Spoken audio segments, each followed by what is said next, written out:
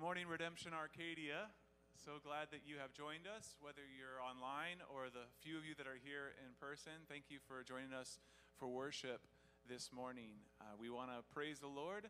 We want to thank Him for the things that He is and the things that He's done in our lives and that He's doing in our lives, even during a strange time. So would you stand, and we're going to worship the Lord this morning.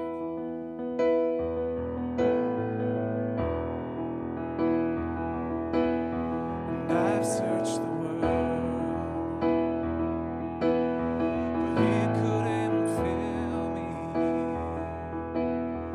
Man's empty praise and treasures that fade are never enough.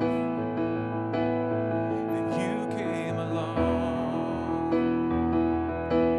and put me back together.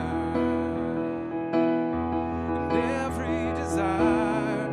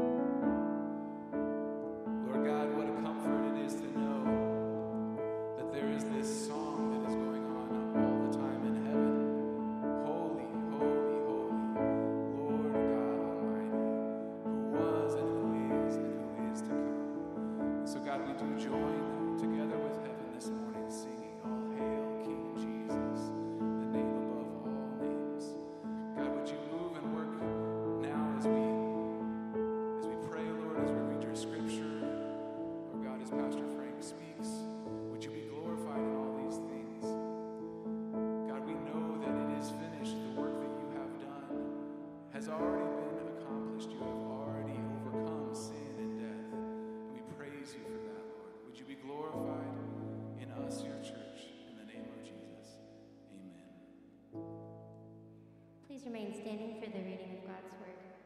The reading is from 1 John 2:18 through 27. Children, it is the last hour, and as you have heard that Antichrist is coming, so now many Antichrists have come. Therefore we know that it is the last hour. They went out from us, but they were not of us. For if they had been of us, they would have continued with us. But they went out, that it might become plain that they all are not of us. But you have been anointed by the Holy One, and you all have knowledge. I write to you, not because you do not know the truth, but because you know it, and because no lie is of the truth. Who is the liar but he who denies that Jesus is the Christ? This is the Antichrist, he who denies the Father and the Son. No one denies the Son has the Father. Whoever confesses the Son has the Father also. Let what you heard from the beginning abide in you. If what you heard from the beginning abides in you, then you too will abide in the Son and in the Father. And this is the promise that he made to us, eternal life. I write these things to you about those who are trying to deceive you, but the anointing that you receive from him abides in you, and you have no need that anyone should teach you. But as his anointing teaches you about everything and is true and is no lie, just as it has taught you, abide in him. This is the word of the Lord. You may now be seated.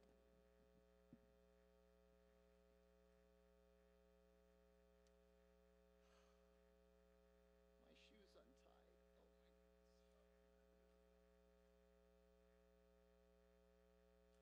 Okay, off to a good start. Well,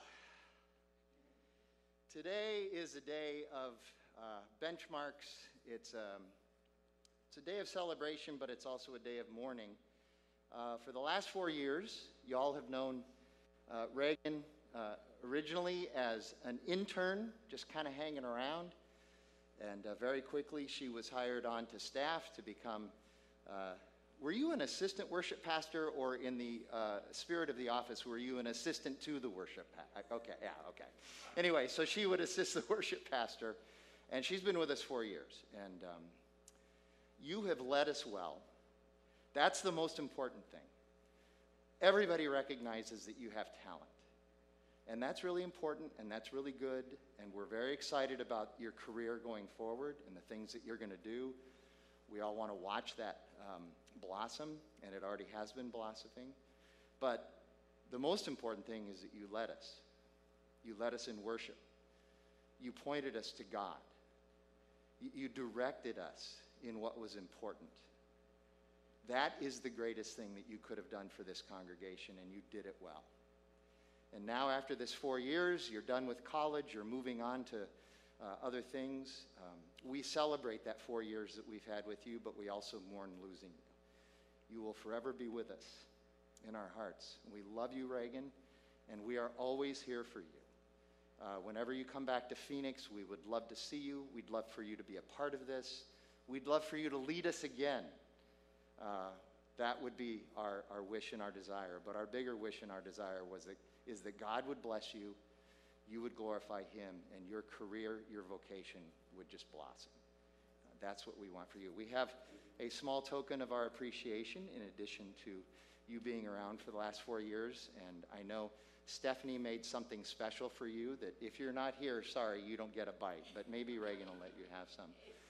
And so now we want to pray for Reagan. And so if anybody who is here who would like to come up and be a part of this prayer, you are more than welcome to come up.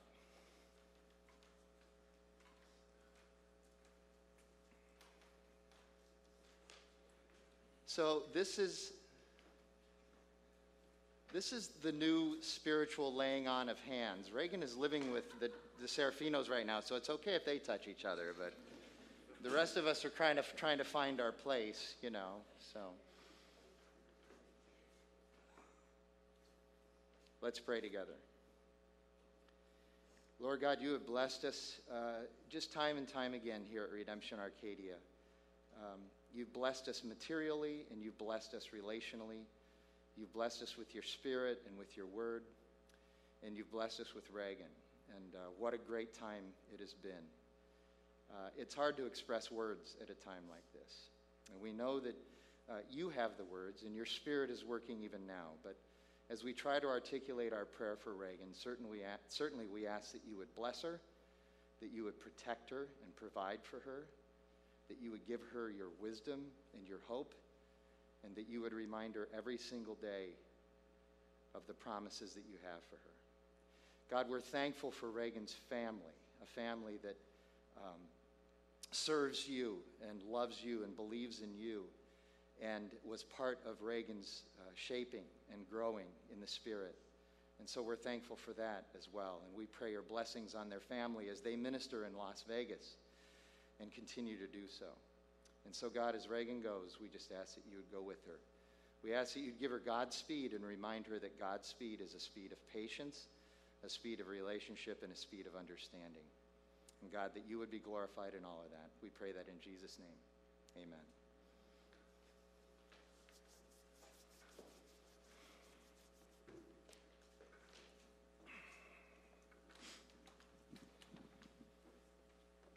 Sorry.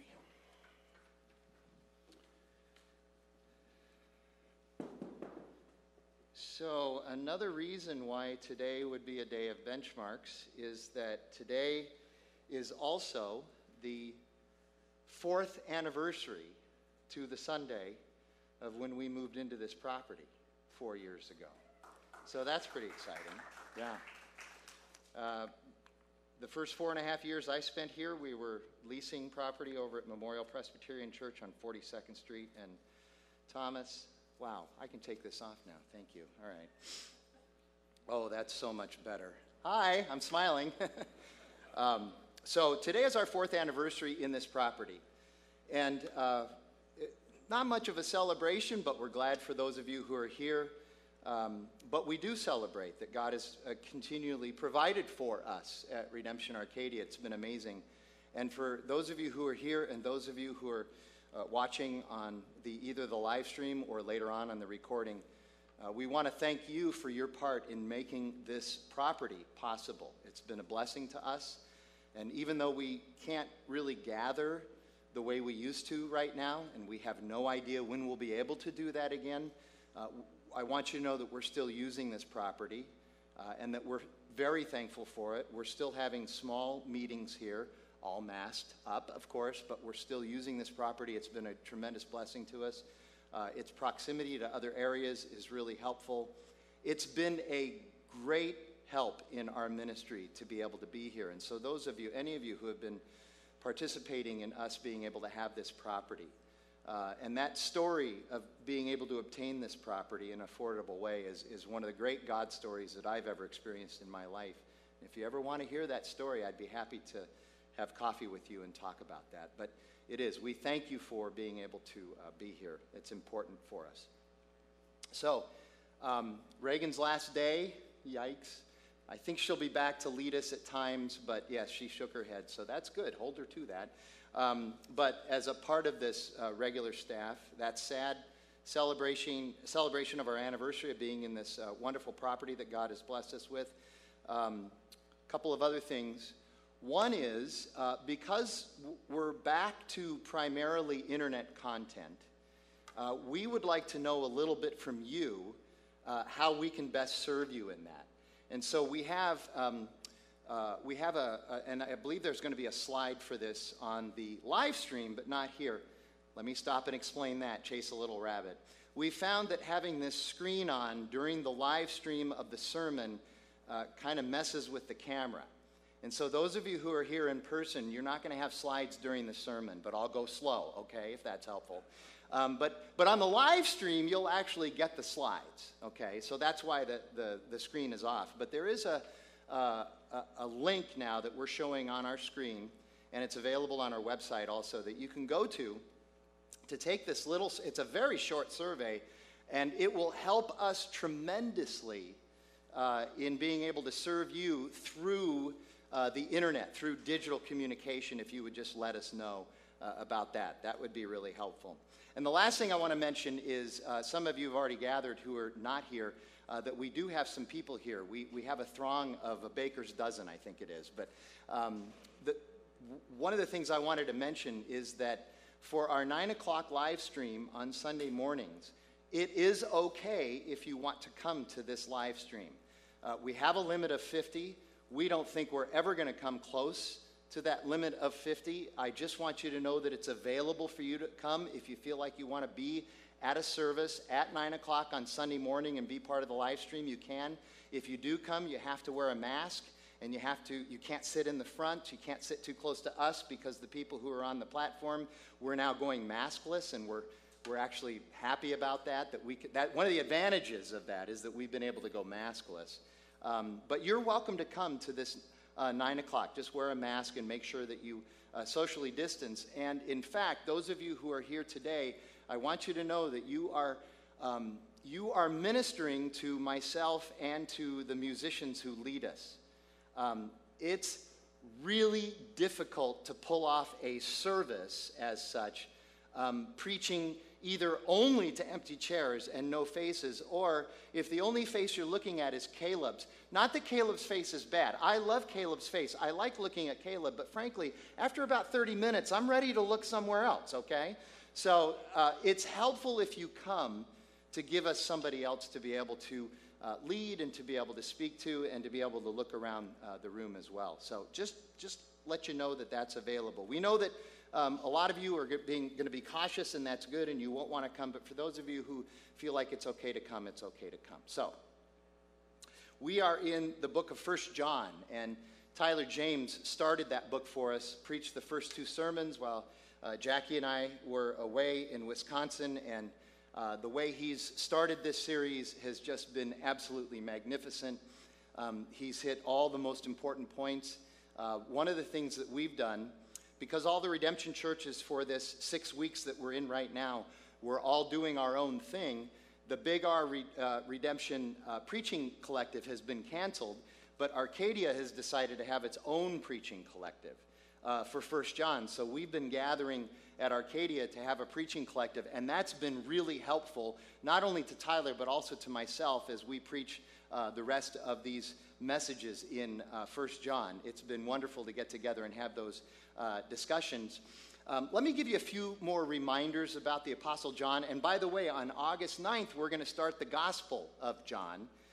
And we're going to spend the first couple messages in the Gospel. We're going to look at text in the Gospel of John, but we're also going to spend a lot of time going much deeper in unpacking the history of the person of John the Apostle. But just a few little things now to remind you of who John is, the one who's writing this letter of 1 John. John is known for having a very simple vocabulary, and yet don't let that fool you. He is not simplistic. He's simple, but he is certainly not simplistic. He has wisdom and perspective like few other people. Here's the way I would say it. It's almost like he belongs in the Bible, okay? He has incredible depth and insight. He just has a way of communicating it so that people can really understand it, and it's poetic, and it's very artful, which we appreciate. He also, John, has this amazing, you wouldn't know it just to do a cursory reading, but when you really get into his readings, he has an amazing hold on the history and the doctrine of the Old Testament. And he brings all of that into his New Testament writings. There's the shadow of that behind everything, virtually everything that he writes in the New Testament. And so that's wonderful. And so this passage that we're looking at today, frankly, it's a long, long passage.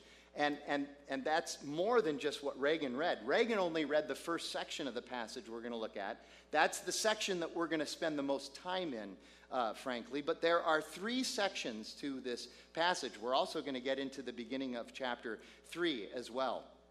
So the first section, the reading, is chapter 2, verses 18 through 27. We have sort of titled this the Antichrist and the Antichrists, plural. One of the reasons we're going to spend most of our time here is because I think it's one of the most misunderstood portions of the New Testament. A lot of people point to this section of the New Testament in order to buttress an agenda of their own that is not necessarily an agenda of biblical doctrine. And so we have great misunderstanding as a result of this. And here are the 4 things that I would argue in this section that Reagan read that we desperately need to understand, and that's what we're going to spend some time unpacking. So we need to understand the last hour. That's mentioned twice in verse 18. We need to understand the Antichrist. That's the singular Antichrist with a capital A. But then we also need to understand the many Antichrists. That's plural Antichrists with a small a. And then we need to understand that those many Antichrists went out from us, but were not of us. And that's an important distinction. So the first thing is the last hour. The last hour. Especially with the recent events of the pandemic. There was a pretty major earthquake in Utah recently. There have been the periodic locust swarms both in Africa and in the United States. I don't know if you knew that there have been some locust swarms in the United States. And, of course, the massive amount of civil unrest that we've been experiencing.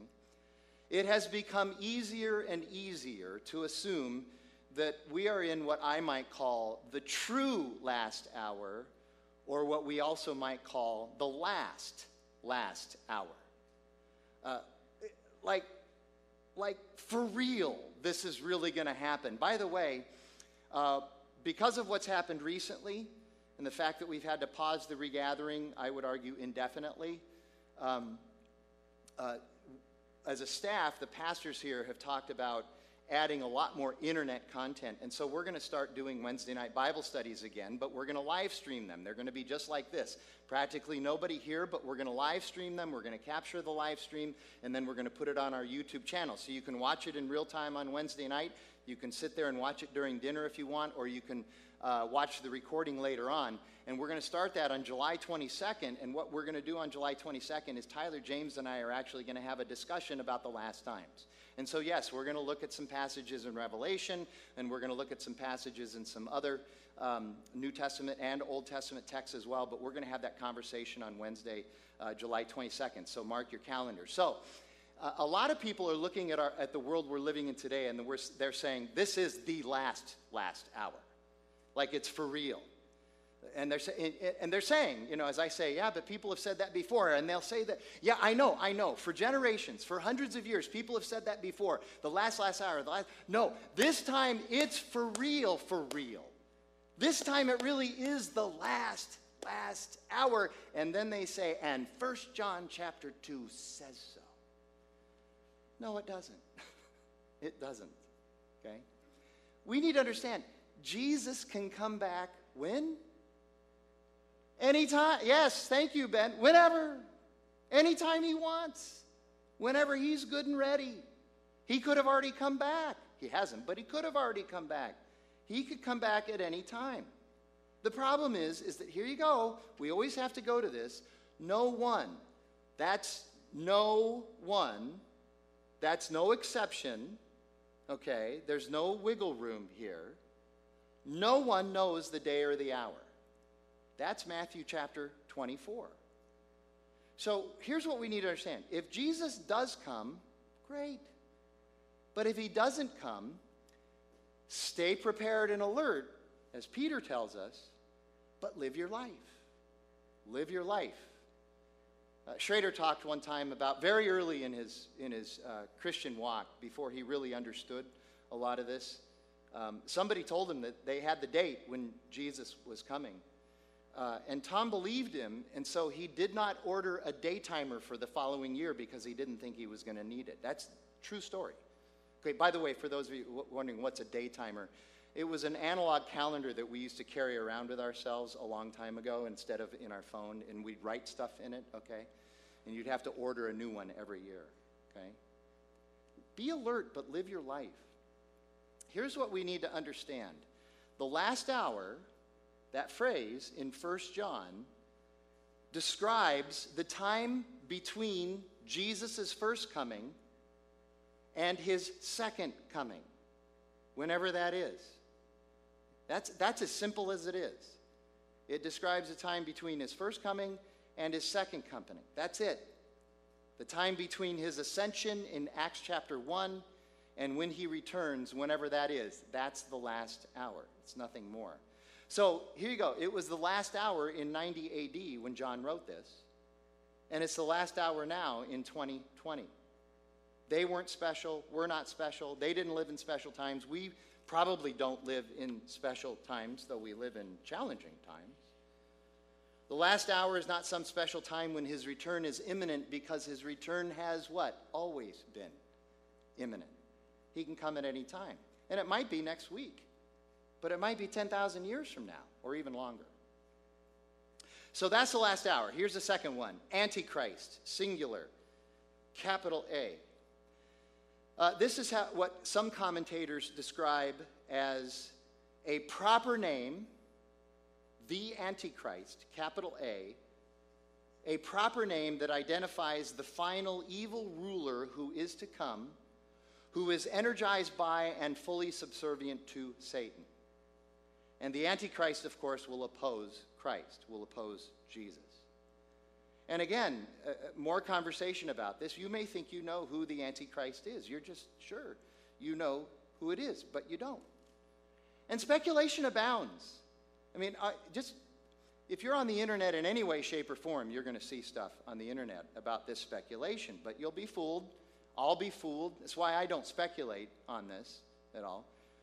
My favorite story about this is when I was leading as the lead pastor of Paradise Valley Community Church in 2008. There was an election that year, if you didn't remember.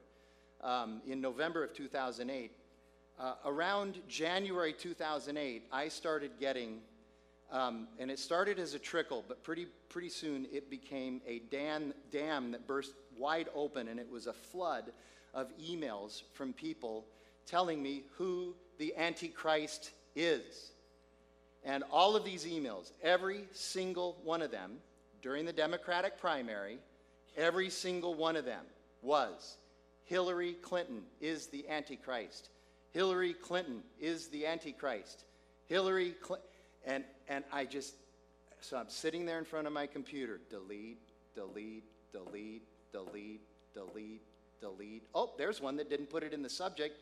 I actually opened it up. Oh, Hillary's the Antichrist. Delete, delete. Okay. Then somehow, some way, out of seemingly nowhere, Barack Obama secures the Democratic nomination. I think it was April of 2008. Suddenly, Hillary is not the nominee for the Democratic Party. It's Barack Obama. Less than 12 hours, what do you think I was getting in my inbox? Barack Obama is the Antichrist. Delete, delete, delete, delete. It's just fascinating to me. And what I don't understand, I'm just stunned about, is because at that time, of course, I knew all along that the Antichrist was Miley Cyrus. Who didn't know that, you know? Here's the thing. In all seriousness, I found that most people, myself included, have very little shame or regret or humility when they're wrong, either politically or theologically. We in the church need to be more humble and empathetic and self-aware. By the way, what's the message today? There are two antichrists out there vying for the position. It's Donald Trump and Bill Gates. They're the two leaders in the Antichrist poll right now. No, they're not. They're not neither one of them. I guarantee you, neither one of them is the Antichrist. Here's why. It's not going to be that obvious, people. Satan is way too clever for that. He's way too smart to make it that obvious. Here you go. I am more likely to be the Antichrist than Bill Gates or Donald Trump. In fact, some of you know how much I enjoy this idea of opening up a big T-shirt shop. So some of the pastors are talking about, Pastor Frank may be the Antichrist, our new T-shirt here at Redemption Arcadia. It's more likely, I'm telling you, it's more likely. This is a distraction more than anything else. We need to be careful of that. So that's the Antichrist. So I've answered nothing for you other than to quit pursuing that with such vigor. Okay. Here's the third thing. Many Antichrists, plural, small a. Lots of them, here, now, everywhere. They were there in John's day, everywhere. Many of them, okay? And this term Antichrist, just so you know, it can mean one of two things. It can mean against or opposing Christ, but it can also mean in place of Christ. Now, certainly the Antichrist is against Jesus Christ. And these many Antichrists, small a, plural, they are also against Christ, but many of them also set themselves up in place of Christ. And we need to understand, they set themselves up in place of Christ, not necessarily in the messianic Savior sense, but rather they are saviors as in my teaching, my insight, and my way of doing things is the only correct teaching, the only correct insight, the only correct way of doing things. And to not follow me means that you're going to be lost. That's generally the message of these many antichrists. In other words, these many antichrists are false teachers, they are heretics, and they are wolves who are ensconced in the Christian faith, but they deny the power of the Christian faith. And they aren't Christians at all, in other words, although they dress themselves up as Christians and they lead many astray. These antichrists are desperate for power and status and influence. They're also generally insecure and arrogant and narcissistic, very self-righteous. And since the dawn of the church, I mean like 5 minutes after Jesus ascended, there have been antichrists roaming around churches and faith communities looking to lead people astray. And John is warning us about them. So John talks about these antichrists. Peter talked about these antichrists. Paul talked about these antichrists. Even Jesus warned us against these antichrists. In Mark chapter 13, verse 6, he says, "Many will come in my name. With the banner of Jesus, they will come saying, 'I am he,' and they will lead many astray." Even Jesus said this would happen. And by the way, did I say there would be many? Like a lot? There are many. And many is a biblical word. It's in the Bible. Look it up. Many. There's many of these antichrists. And these false teachers, these antichrists, they say they believe in Jesus, and they often say it with great passion. But the longer we're around them, the more we hear their teaching, the more we push them on their views, the truth eventually starts to come out. And ultimately what it is, as John explains, is that they're in denial about something that's important. They're in denial. One of the great marks of the false teacher or of the antichrist, as John says here, is that while they profess Jesus, they're also denying essential aspects of Jesus and or the gospel. So they'll deny the incarnation. They'll deny that Jesus became a human being. Or they'll deny that Jesus could be God and human at the same time. They'll deny that. They'll also deny the deity or the necessity or even the reality of the Trinity. They'll deny that the Trinity exists. And there's many of those out there. Yes, Jesus is God, but the Holy Spirit really isn't. Or they'll say the Holy Spirit is God, but Jesus really isn't. They'll say things like that once you pin them down. They'll deny the Father. They'll deny the Son, or they'll deny the Spirit. Or here's what I found is the most common one. This is the one that for 25 years I have run into over and over and over. An antichrist will make the Holy Spirit more important than anything else. More important. The Holy Spirit can override what Scripture says. The Holy Spirit can override what Jesus said in Scripture. The Holy Spirit can override God the Father. The Holy Spirit is supreme. And here's what's so convenient. And I have a direct line to the Holy Spirit. We all do. If you're a Christian, you have a direct line to the Holy Spirit. But here's the thing. The Holy Spirit will never, ever, ever, ever, ever, ever, ever, ever, ever, ever, ever tell you something that's contrary to Scripture. Never. And that's one way you can, quote, test the spirits. They also deny the sufficiency of Jesus' sacrifice on the cross. They say, yes, Jesus died for your sins, but you must also follow this or do this. And they'll also deny grace, but they'll deny grace in a way that seems to affirm it.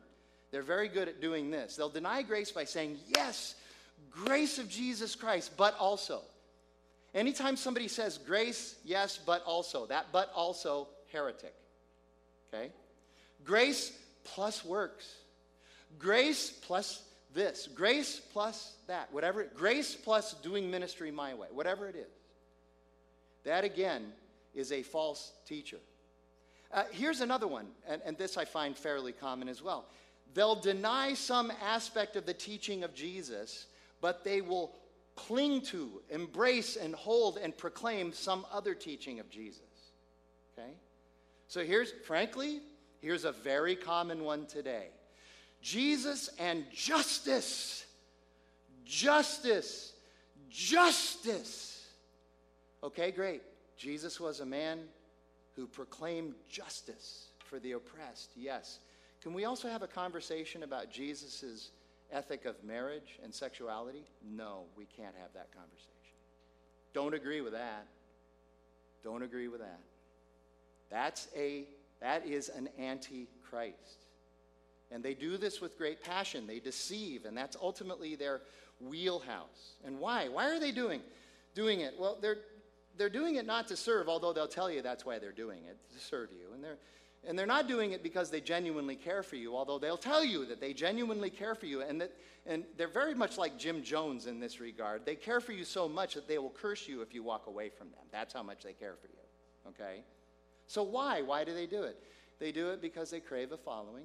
They do it because they crave the affirmation of man. They do it because they crave power and influence, and they crave being needed. And they are around in Paul's day, they are around in Peter's day, they are around in Jesus' day, they are around in John's day, and they're around us today. And why? Because we're primed. Because we've always been primed. It's easy to lead us astray.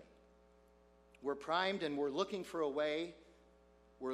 All of us, every one of us, is looking for a way to justify our self-righteousness and our rebellion. Here's what Paul writes to Timothy in 2 Timothy chapter 3. But understand this, that in the last days, by the way, that was during Paul's time, and that's today as well, there will come times of difficulty.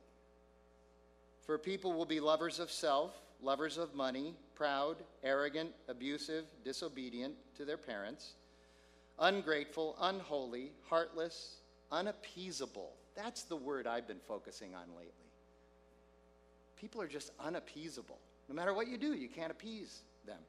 Slanderous, without self-control, brutal, not loving good, treacherous, reckless, swollen with conceit, lovers of pleasure rather than lovers of God, having the appearance of godliness, but denying its power.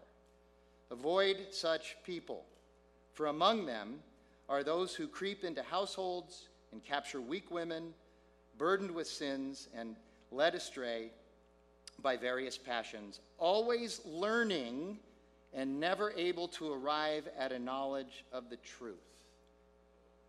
Always seeking, but never able to say, okay, I think that God is it. I think Jesus is it. And I want you to hear this. Paul writes this around 63 AD. He wrote this before John wrote it. And he says, and I want you to understand, that in the last days there will come. Is Paul saying, look, none of these people are around here now. We don't have to worry about it now. But those people in the 21st century, they better worry about those people. No, Paul is saying those people are here now because we're in the last days right now, and they're going to be here with us until Jesus comes again. The last days started with Jesus' ascension. They will end with him coming again. It's the same thing in John. The last item, number 4, they went out from us, but they were not of us. These antichrists, they do start in the church. In a sense, they secure their bona fides, but ultimately they do not hold to the biblical doctrine of the church. Outwardly, they have the appearance of godliness, but in reality they deny God's power because they are really more interested in their own power. It is the very definition of iniquity, of sin. Physically, they often stay at a church or stay associated with a church, and they gather followers and they teach classes and they increase their power and influence, but ultimately they are against the church and not part of the body of Christ. And this is why John says in chapter 4, I already mentioned this once. It's why John says in chapter 4 of this letter, and many pastors throughout history have said the same thing, and even today we say it, you need to test the spirits. If you think the Spirit is telling you something, you need to test that against what? Against the Scriptures, against what Jesus said, against who Jesus is. You need to test it against God's Word. John says it like this in chapter 4. Beloved, do not believe every spirit, but test the spirits to see whether they are from God. For many false prophets have gone out into the world. You heard Tyler early in this series talk about how Paul is very linear in his writing, but John is Jewish in his writing, so he keeps circling back to things. So here he is. He's in chapter 4. He's circling right back to this idea of the many Antichrists in chapter 2 by saying you have to test these spirits. Peter tells us the same thing. He says to be alert, be on guard, be of sober mind. And so besides testing the spirits and being on guard, what else can we do about this? Well, I'm glad you asked. I heard somebody out there ask this question. John actually gives us 3 other items in this paragraph that will help us with this. The first is in verse 20. For those who have genuinely been reconciled to God, they have been anointed. You have been consecrated. You have been set apart by the resurrected Christ. You are different.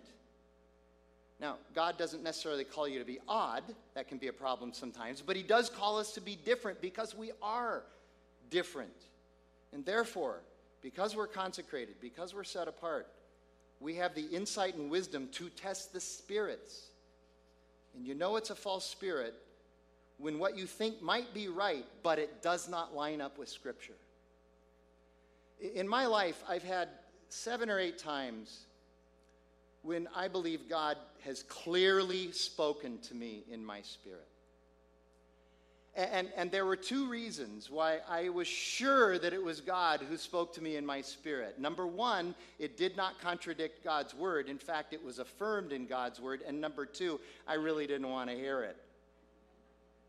Isn't it interesting how people who say, the Spirit told me this, it's always stuff they want to hear and never something that's going to challenge them. They want to hear it. It's not affirmed in Scripture, but the Spirit told them, so they got to do it. This is a problem. Secondly, in verse 21, those who are genuinely reconciled to God also know the truth. And we know there is this type of truth that our fallen hearts and the world and these false teachers try to convey to us. But then again, we also know that there is what Francis Schaeffer called true truth. Real truth, genuine truth. Yes, there is a truth with a capital T, and it's God. And it's his truth. Here you go. If something sounds good, but there's a spirit in you that's troubled about whether or not it's correct, you better check it out because it's probably not correct. That is the Holy Spirit saying, check this out, check this out, check this out. And the way John words this too, I think is really interesting. He's saying, because we know the truth, we have the ability to check it out. This is an old illustration and an old story, but it makes a great point. Okay? It's the idea that if you're a banker, if you're a teller, and you want to learn about counterfeit money, what they teach you is what a real $100 bill looks like, not what all the counterfeits look like. They teach you what the real one looks like because then you can spot a counterfeit at any moment. So occasionally we'll have people come and say, why don't you do a class on this cult or this heresy or whatever it is. I won't name names, but you get the idea. Why don't you do a class on that so that we can identify that? No, I'd rather do a class on this because if you know this, you can identify any heresy. That's the idea with that. And then here's number 3. Verse 24, what we have heard from the beginning abides in us. We've heard it from the beginning, and it abides in us, not because we're clinging, but because God is clinging. The gospel does not change. And when these antichrists come along and try to spin the gospel in their way, often talking about, here you go, here's another one thing that they do. Oh, this is new teaching. This is progressive teaching. This is an insight that nobody has ever revealed before about these scriptures. Just one word ought to enter your mind, bogus. It's bogus. New teaching is always old heresy. New teaching is always old heresy.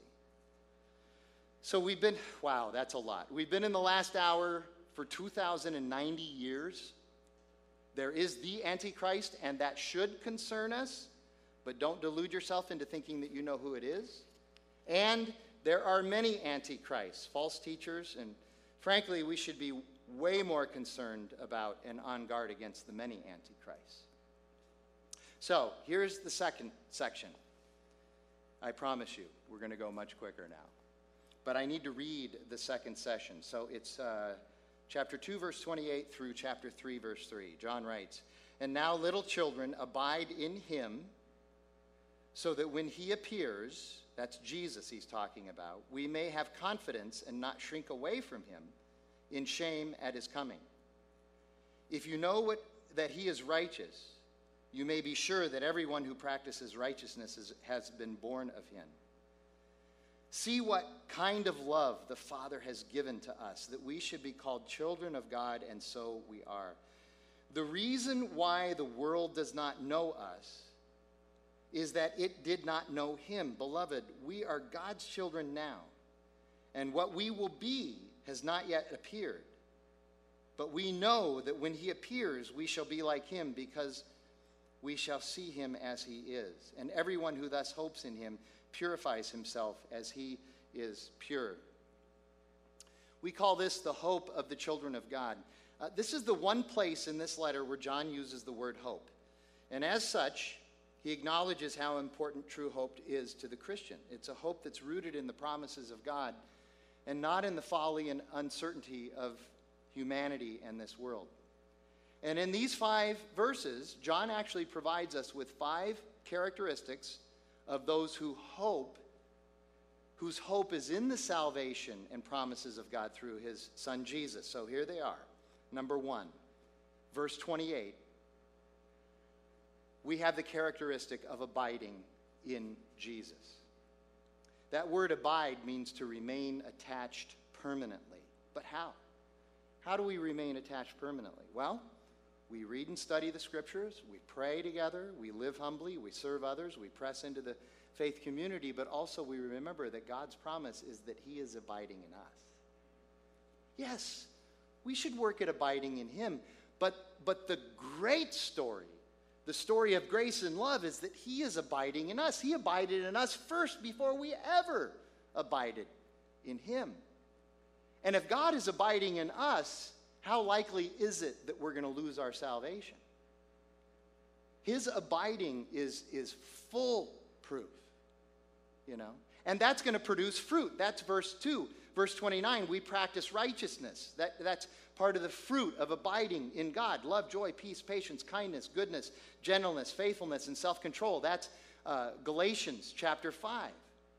Those of us who know Christ are going to begin to practice this fruit, these 9 characteristics that Paul lists in Galatians chapter 5. And here you go. It's a supernatural fruit producing.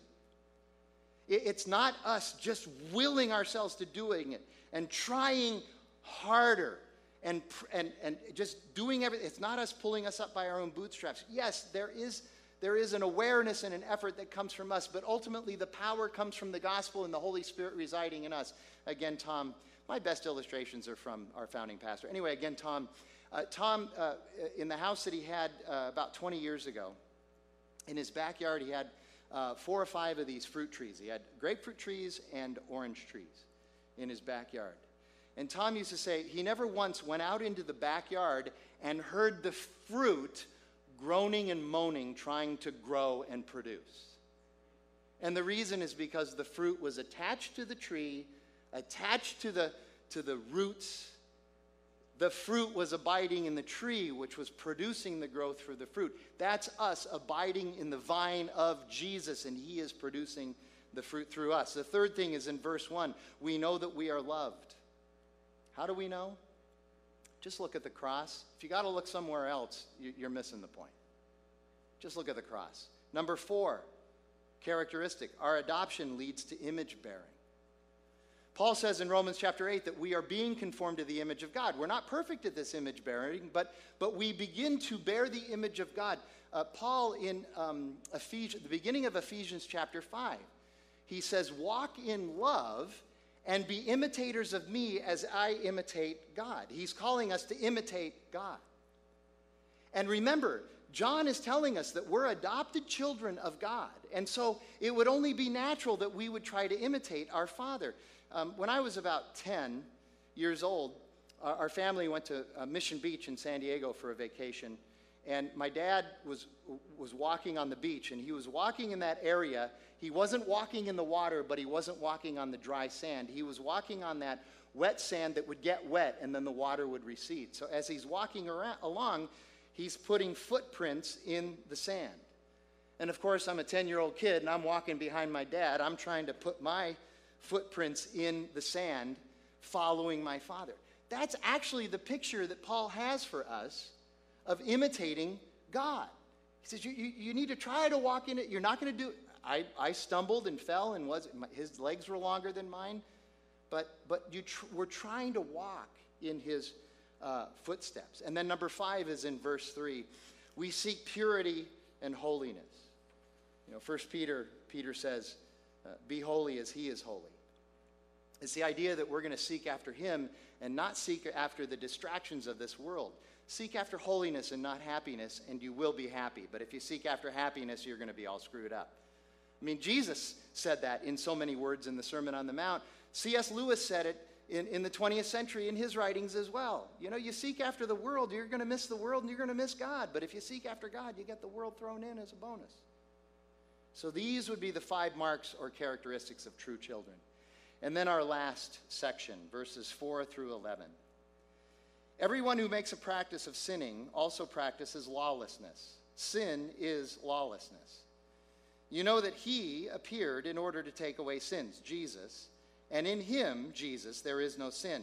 No one who abides in him keeps on sinning, and no one who keeps on sinning has either seen him or knows him. Little children, let no one deceive you. Whoever practices righteousness is righteous, as he is righteous.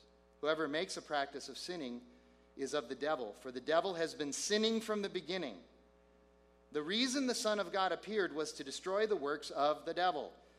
No one born of God makes a practice of sinning, for God's seed abides in him, and he cannot keep on sinning because he has been born of God. By this it is evident who are the children of God and who are the children of the devil. That's pretty stark. Whoever does not practice righteousness is not of God, nor is the one who does not love his brother, or I would add his sister as well. It's a common literary feature in the Bible to speak in clear contrasts. It's often known as something called antithesis. It's setting up 2 opposing views. It's the most common way that wisdom literature in the Bible, for instance, the Proverbs, is presented. There's no nuance, there's no gray area, comes right at you. And here, John presents the antithesis and contrast of sin and righteousness. And he does this for 8 verses. And he says sin and righteousness really don't mix very well. And again, true children are marked by a sense of righteousness. And because Jesus is pure righteousness, our righteousness is always sullied somewhat. But because Jesus is pure righteousness, we must turn to him as our only hope for redemption and that righteousness. We must abide in him. And without Jesus, whatever righteousness we practice is always polluted by sin, which then makes our righteousness corrupt. We need to remember that. So here, John presents a contrast between those who sin habitually or repeatedly in verse 8 and those who do not sin habitually or repeatedly in verse 9. He said there's this group of people and there's this group of people. And that's it. There's a binary, I know, terrible word to use in today's culture, a dichotomy. In or out. That's really exclusive. Guilty. Yes, but not me. I didn't say it. This is God saying it. Okay? But I am proclaiming it. So yeah, go ahead. Blame me, email me, tweet against me, whatever you want to do. See, John is saying this righteousness is an indication of our true or false relationship with Jesus. And he's asking the question, are you adopted by God? Are you God's child? We've already talked about that. Are you God's child, or are you a child of the devil? Are you a child of wrath? More scripture. Ephesians chapter 2, verses 1 through 3. Paul writes, "And you were dead in the trespasses and sins in which you once walked, following the course of this world, following the prince of the power of the air, the spirit that is now at work in the sons of disobedience, among whom we all once lived in the passions of our flesh, carrying out the desires of the body and the mind, and were by nature children of wrath, like the rest of mankind, children of the devil, children of wrath. I'll go ahead and read through verse 5a as well. But God, being rich in mercy, because of the great love with which he loved us, even when we were dead in our trespasses, he made us alive again in Christ Jesus. So we were in that category of unrighteousness, and now we are in Christ. Not that not that everything we do is righteous, but we've been made righteous by the righteousness of Christ. And remember, in chapter 1, Tyler covered this. In chapter 1, John has already repudiated the notion of sinless perfection.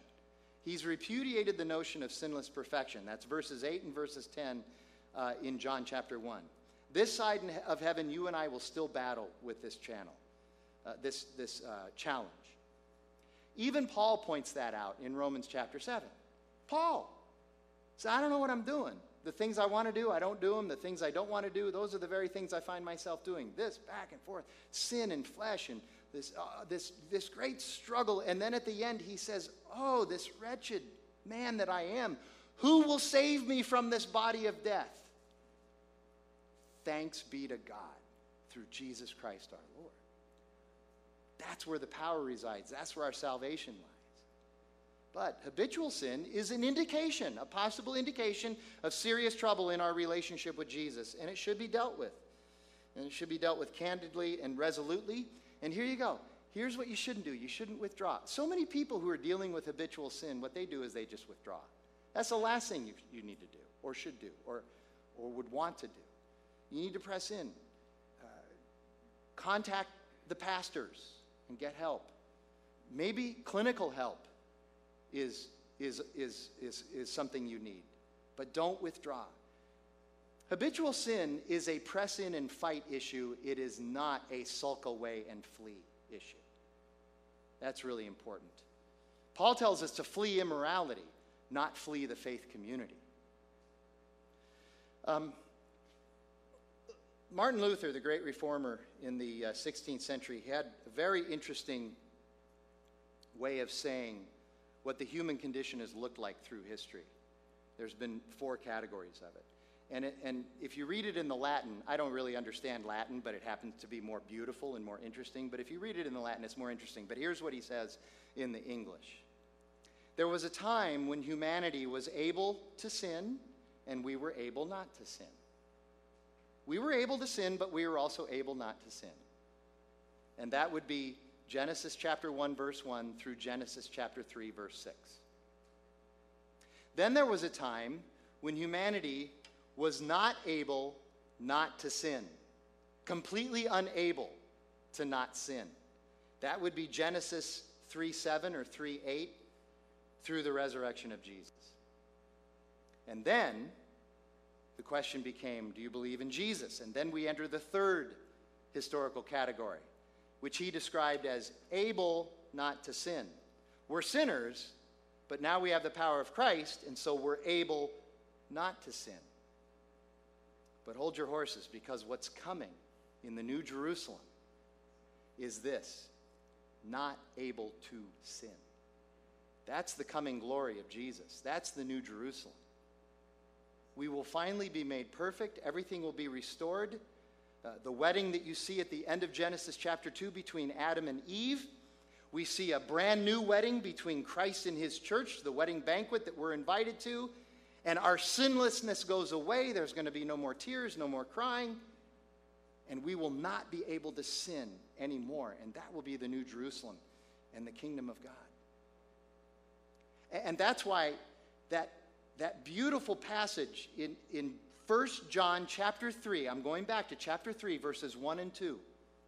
We are children of God through the cross and the resurrection of Christ. And we are headed towards that fourth category, not able to sin. That's the gospel. We have tasted redemption. We have tasted restoration. We have a foretaste of it, but it will be made complete when he comes again. And when you see the cross and you think about the resurrection, the empty tomb, we need to understand that is an eternal act of adoption. And if you know Christ, you have been adopted in the most significant way that anybody can be adopted. And that's his love for us. That's his grace for us. Let me pray. And we'll have our final song in communion. Lord God, we thank you for your word and its truth. Man, I feel like being away 2 weeks, I was all pent up. And what a great passage to be able to come back to and to be able to talk about. And this passage is great because it's your words, not because of anybody that proclaims it. Help us to be reminded of that. Help us to be reminded that every word of your scripture is designed to point us to you and to your Son, Jesus Christ, and to fill us with your Holy Spirit. So we pray that that would happen. And we pray this in Jesus' name. Amen. So we're going to have a time of communion. And so those of you who are here, let me just say, I have to say that there is an advantage to doing church at home during the live stream, because you get to prepare your own communion and you get to pick the elements. And my guess is that the elements are going to be a little bit better than this little package. This package is important for us here to be able to do communion because it keeps us safe in the midst of this pandemic. But for those of you that are at home, I hope that you have now prepared, or if you haven't, pause and go and prepare your elements and take communion. Come to the Lord's Supper.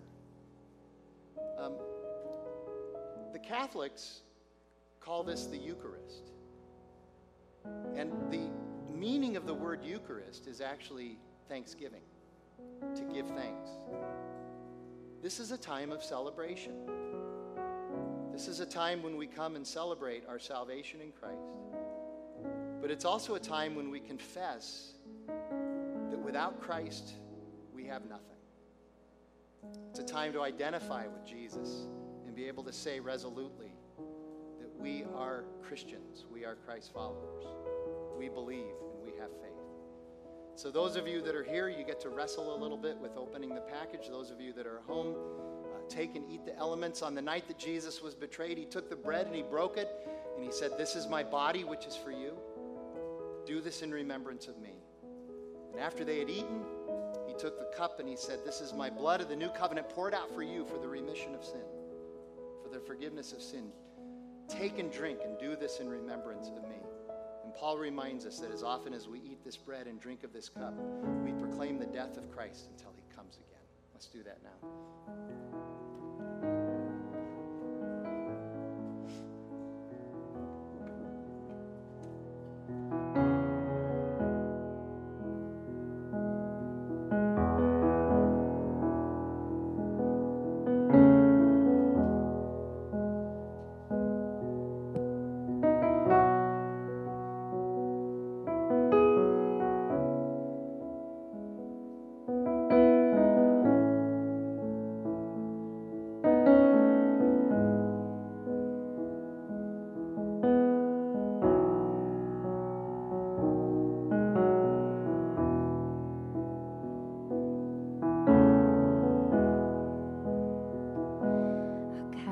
My mind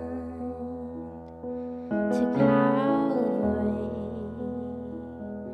where Jesus bled and died for me. I see his wounds, his hands, his feet, my Savior on that cursed tree.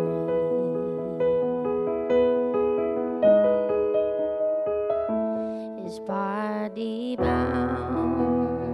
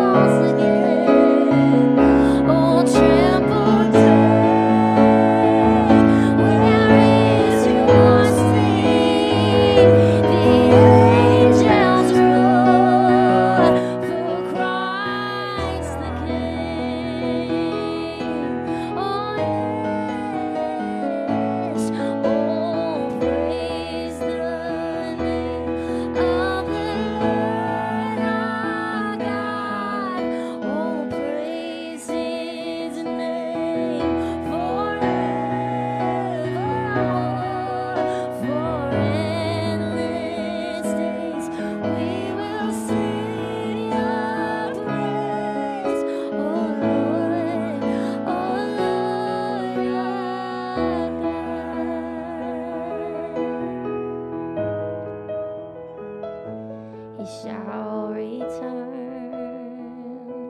in robes of